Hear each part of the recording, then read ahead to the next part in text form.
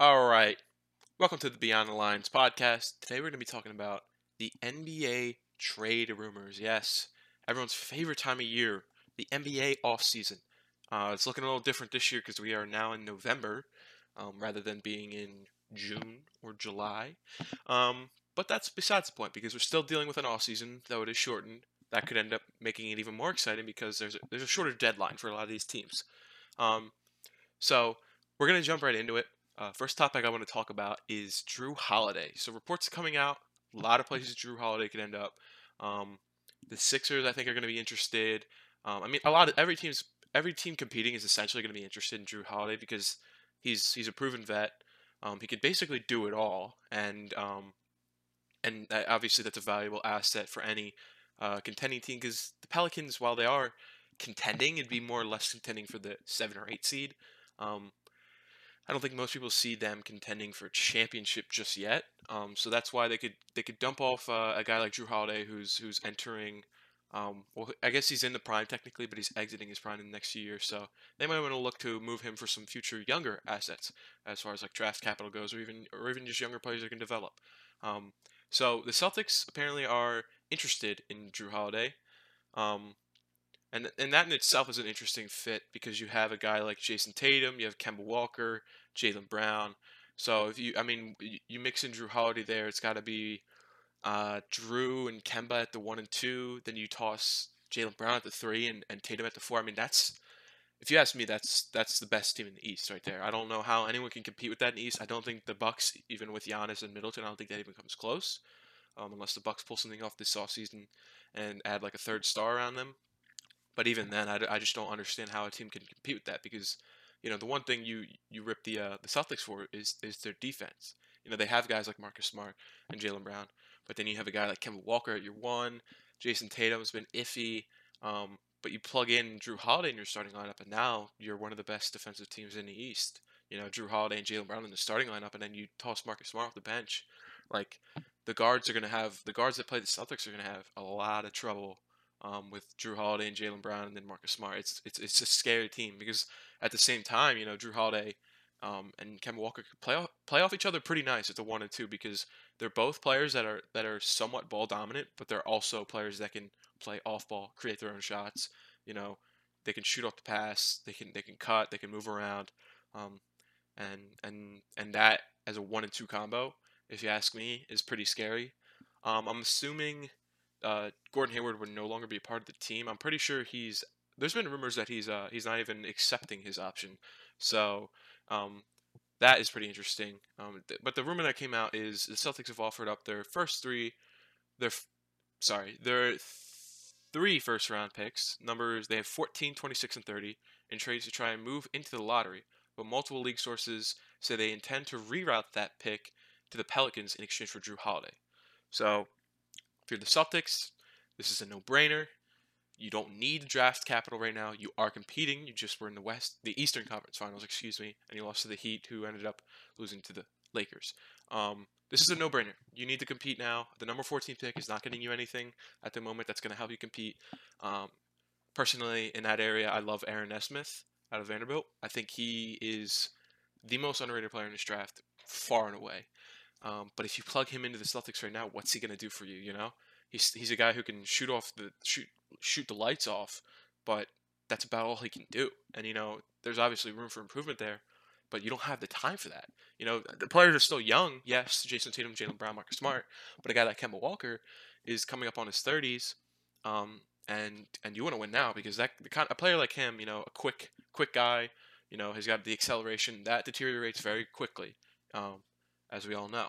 So I think you want to move up into a position where you can compete and make the finals, and then give whatever team out of the West a run for their money. And I think Drew Holiday does that perfectly. He's a proven leader. You never see Drew Holiday in the media complaining. You never see any bad news about Drew Holiday. It's always good. The players he plays with love him.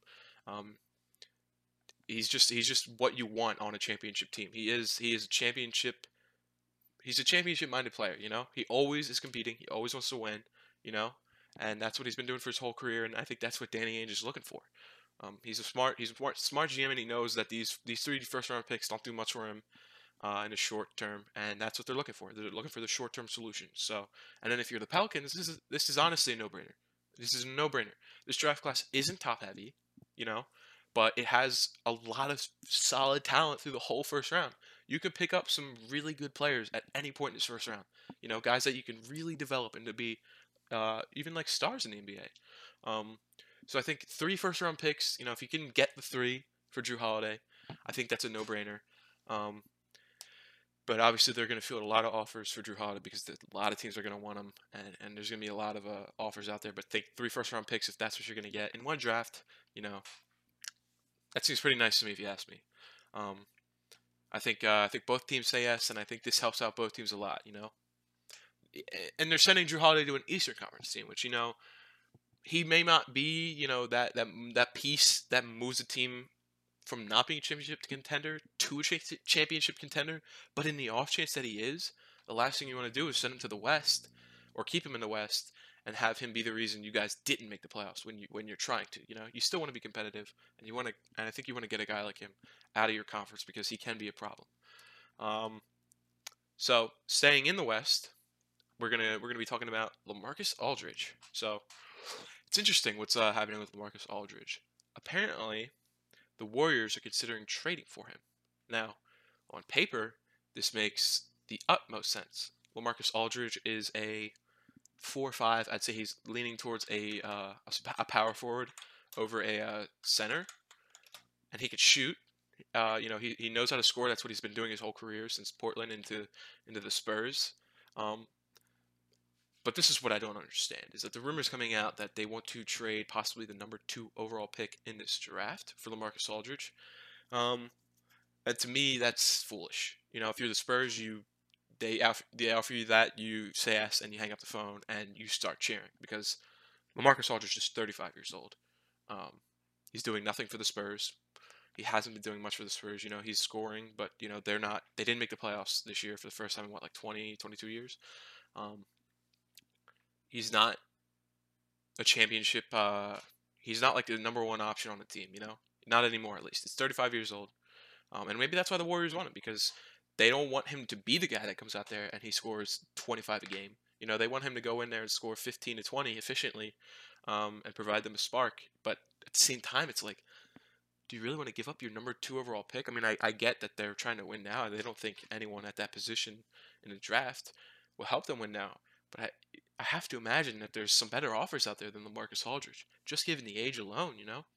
You're giving up a guy, a 19 to 20-year-old who you could have for 10 to 15 years, for a guy you're probably gonna have for 2 years, and you don't even know how he's gonna progress because players once they hit that 35 mark, once they start getting to that age, it's a toss up. They could really regress, and the last thing the Warriors want to do is trade that valuable pick for a guy who's not even gonna help them in the long run. And I don't think Bob Myers is going to pull the trigger on this one. It's a rumor after all. But I just don't see this being a legitimate like trade that the Warriors would ever do. Spurs is a no-brainer. I mean, you're getting rid of a guy who you're trying to get rid of, him and DeMar DeRozan, who, quite frankly, have not worked out. Unfortunately, they thought going into it on paper, DeMar DeRozan and Marcus Aldridge, it made sense. They're both guys that kind of fit what Pop does. They're not guys that want to be stars. They just want to win, and they'll put in the work. But it just didn't work out, in their favor, and that's all right. And they're trying to move him, and this is a no brainer. You get the number 2 overall pick in the draft. It's a no brainer. But I just don't know how the Warriors can pull this off. I don't think it'll work out, especially when you got guys like Eric Pascal of Villanova, and then Draymond, who had a down season, but in all fairness, he didn't have much to work with. He was playing with a lot of young guys. Steph and Clay weren't playing, so it's understandable. But yeah, I mean, I guess in this situation, LaMarcus Aldridge runs a 5, which is fine. He's 6'11", he's damn near 7 foot, but I don't think he can guard the 5 that well at 35 years old. I don't think he's ever been, or the past couple years, I don't think he's been that great defensively. I haven't watched much LaMarcus Aldridge, but the older you get, the harder it is to defend. That's just a fact. The older you get, typically in the NBA, the older players usually that weren't shooters when they were younger tend to turn into shooters because that's something that they can do efficiently still. So, he could do that for you definitely, but defensively, I think he's a liability, and I don't think it makes sense. So now we move on to another older player who has drawn a lot of interest from a lot of teams, and that is Chris Paul. Um, and the rumors here are that Chris Paul is interested in joining the Suns. So the Suns obviously went 8-0 in the bubble. They somehow missed the playoffs still. Devin Booker played insane. There was a lot of like bright spots come out of that. They didn't even have Kelly Oubre, who's been a young bright spot for them, who they got in a trade for like what was it, Trevor Ariza or something? Like the Wizards basically gave away Kelly Oubre, which was foolish, but he wasn't even with them, and they still managed to go 8-0. So you plug him in there, and that team has a bright future. Going into the bubble, there was a lot of concern around Devin Booker and where he would end up, because it was essentially guaranteed that he was going to request a trade in the offseason going into the bubble. And then they couldn't ask for a better situation in the bubble going 8-0. Guys like Ayton, Bridges, yeah, playing well. They have Cam Johnson. They have a nice young core around Devin Booker, and that was the one concern going into the bubble, is that Devin Booker wanted to win, and that the Suns just weren't helping him win. But 8-0, it looks good. It's hard to imagine him requesting a trade after that. Seeing that, saying, okay, this is what our potential is. Obviously not 82-0, but we definitely have the potential to make the playoffs in the long run. We're just kind of missing that, that's that piece.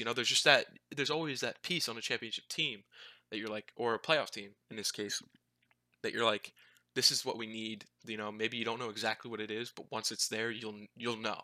And that's Chris Paul. It makes perfect sense. Ricky Rubio has been fine. You're paying him what, 17 mil? I'm not 100% sure on the contract, and he's been fine. He's a guy who can facilitate the ball and play pretty good defense. Can't really shoot that well though. And he hasn't. I mean, he hasn't done much in his career, if we're being honest. But you plug in a guy like Chris Paul, and the report says that I think it's over 50-50. I think it's momentum towards it. I think Chris Paul is interested in being a Phoenix Sun, and this is not a minor statement. Okay, so there's some interest here, and let's think about it. Obviously, Chris Paul runs the 1, Devin Booker runs the 2, Oubre at the 3. I think they have Sarge and Ayton, and then you got Bridges off the bench. So I mean, that as a like a 6-man rotation is certainly good enough to make the playoffs in the West. You think about guys like, I mean, Cameron Payne played all right. Cam Johnson's on the team. Aaron Baines, if he remains there, turned into a really good 3-point shooter. They got some nice young talent: Ty Jerome, Eli Okubo, and then they're gonna have some draft picks this year. So Chris Paul on that team, I think it makes perfect sense. These are all young guys. There isn't a single vet there, unless you consider Ricky Rubio, but I'm not sure. Um, I'm pretty sure Ricky Rubio would have to be a part of the trade, and I'm not sure what the trade package would look like, if I'm being honest. I don't think it'll include Devin Booker. It won't. It will. It won't include Devin Booker. It won't include DeAndre Ayton. So let's just assume those are the only two on the team. As a 3, let's just say Chris Paul, Devin Booker, DeAndre Ayton. As a 3, certainly good enough to make the playoffs in the West. You look at a team like the Portland Trailblazers, who basically are just Dame and CJ, and let's be honest, it's essentially Dame. No disrespect to CJ, but Dame is just on another level. I think that a team of CP3, Devin Booker, and Ayton makes it over a team like that, and even like the Grizzlies who were competing. I think that this Suns team would be exponentially better. And as a fit next to Devin Booker, Chris Paul makes perfect sense. He is older, but I mean, he proved to us that the age doesn't play a huge factor. As this past year, him and Shai Gilgeous were able to play together extremely well. Shai Gilgeous had a breakout year, and they shocked the NBA, quite frankly. Everyone wrote that team off. Everyone wrote Chris Paul off when he left the Rockets. They said his career is over. There's nothing he can do about it. But obviously he proved us wrong. And me being one of those people, I said, okay, well, that's it. Chris Paul, he had a good run, but there's nothing he can do on that Thunder team, and he proved everyone wrong. And I don't think anyone's going to doubt him if he goes to the Suns now. After seeing what he did, seeing the way he led, seeing how competitive he was, I don't think you can question where he's at right now. And Devin Booker, one of the best young scorers in the NBA. Obviously, he's dropped 70 points. In the bubble, he went off, hit that game winner, laying down on the ground. He is a future. I mean, I would go as far as to say he's. I don't want to say he's a superstar yet. Definitely, obviously an all-star. But I mean, in a year or two, maybe even this year, right now, he'll be a superstar. Like I think Devin Booker is going to be a top 5, maybe top 3 player in the NBA. Um, and then you put a guy like Chris Paul who can, mentor Devin Booker, and the one thing that he's kind of lacking in, and that's defense. Chris Paul has been an All NBA defender. He's been one of the best defensive point guards, one of the best point guards of all time, but one of the best defensive-minded point guards. Um, and people take for granted the mentorship that he can provide, especially on the defensive end, because we know Devin Booker can score. He could do it with the best of them. But the one thing he's always been lacking in is defense. So Chris Paul obviously can help him with that. There's a lot of ways he can help that team. It's just a leader in general because that's kind of what they're looking for. That Devin Booker can score and he can lead, but he's still young and he hasn't been in these bright lights. He hasn't been in these situations where you're going to need that experience, and that's exactly what Chris Paul has. I think he can take them to the playoffs with Devin Booker leading them in scoring, and I think they can make a serious like run for the money with Chris Paul. Like I'm serious. I think Devin Booker can take that next step. Obviously, averaging like 27 this year, 27 and 7 is insane at his age and what he hasn't even like proven yet. I think there's still more to Devin Booker. I think he hasn't even like reached. I don't think he's reached anywhere near his peak. I think he can be a 30 plus per game scorer with ease, and this could be the year that he does that. And obviously DeAndre Ayton, people coming out of the draft thought he was kind of soft. They questioned the number one overall pick of DeAndre Ayton, and he's kind of proved the doubters wrong. He had a really good year, 18 to 12. He's gonna take another step as well. The only way he can go is up. I don't see him regressing. So that three in itself, I think, is 100% good enough to make the playoffs. And assuming you'd get rid of Rubio, you might have to toss a guy like Cameron Johnson or Mikal Bridges in that trade, which you don't want to do. You want to get away with giving away draft assets if you can, and keeping those guys.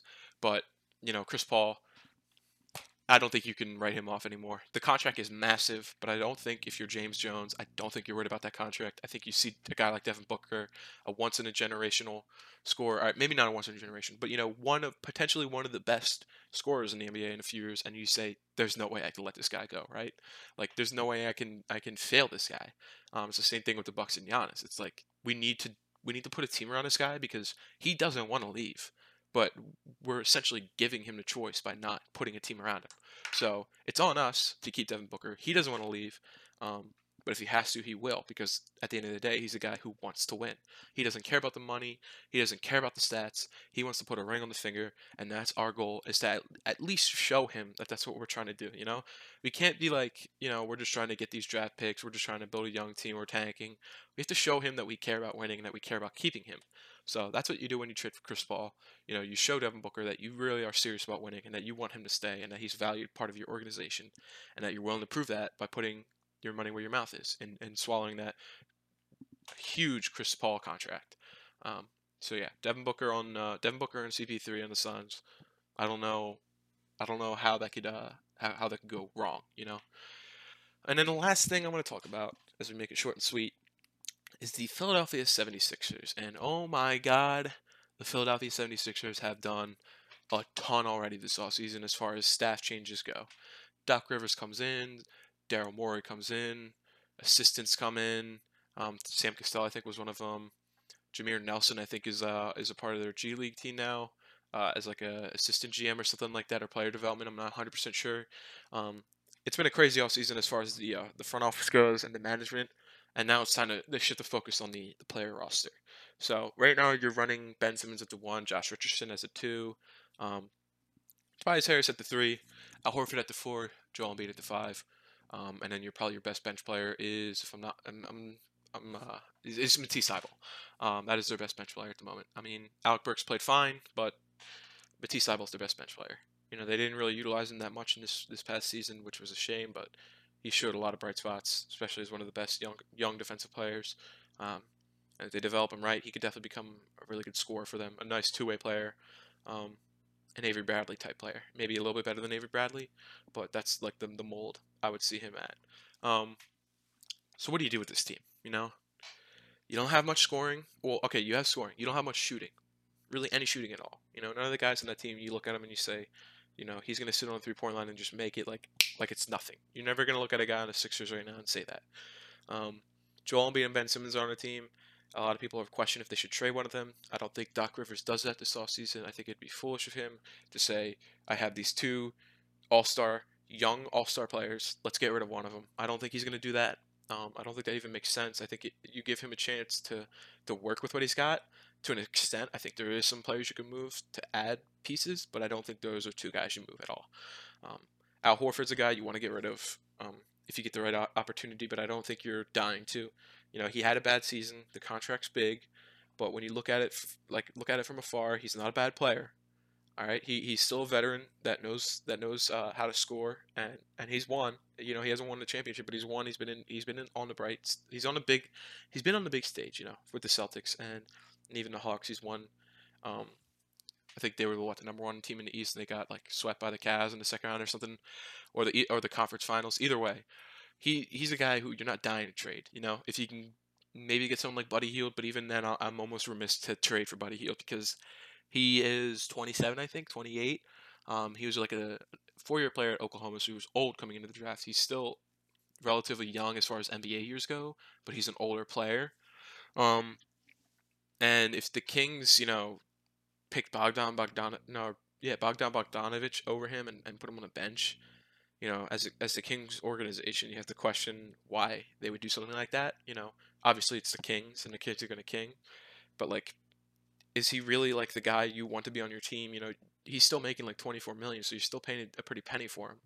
And is he even going to work out? He's an efficient 3-point scorer, sure, but what else is he going to do for you? So Al Horford can definitely play well still, and I think Doc Rivers is gonna know how to utilize him. I think a lot of people uh, overlook Brett Brown's coaching skills, and they value the players based off what he did with them. Tobias Harris and Al Horford being the two ones that stand out. But you look at Tobias Harris, see his best year on the Clippers with Doc Rivers as coach. So I mean, I think Doc Rivers has a knack for getting the best out of players, and I think he's going to want to use what the roster he has now and try to get the best out of his guys. So you could trade or you could sign for some of these vets or some of these guys who are going to come and be able to score for you and just be nice bench assets or even starters. But I don't think you trade any of the big names. If you get the right offer for Al Horford, I think you pull the trigger. If you get a guy like Kevin Love, I think you pull the trigger. But I don't think you're dying or rushing to trade off that contract just yet because I think you can still unlock a lot of potential there. And I think Doc Rivers knows that, and he's not dying to get rid of any of these guys because at the end of the day, he's a winning coach. He's a player's coach, and he knows what he's doing. At the end of the day, Ben Simmons is a guy that can slide to the three if they get a point guard. But at the end of the day, I think he's fine running him with a point guard. He won a championship with a point guard like Rajon Rondo, who was a guy who literally just couldn't shoot. Ben Simmons doesn't shoot. Rondo couldn't shoot. And Doc Rivers turned that into a championship team. Obviously with Paul Pierce and Kevin Garnett, but still, he was using that point guard, that young point guard who couldn't shoot. That's exactly what Ben Simmons essentially is. He's a point guard / small forward that just can't shoot. Um, so I think Doc Rivers knows how to utilize his players and he knows where to put them. And he's been unlucky in his career. Let's be honest. The 3-1 lead last year, that was unlucky. I don't think that was necessarily on him. You watched that last game there; it just looked like the players gave up.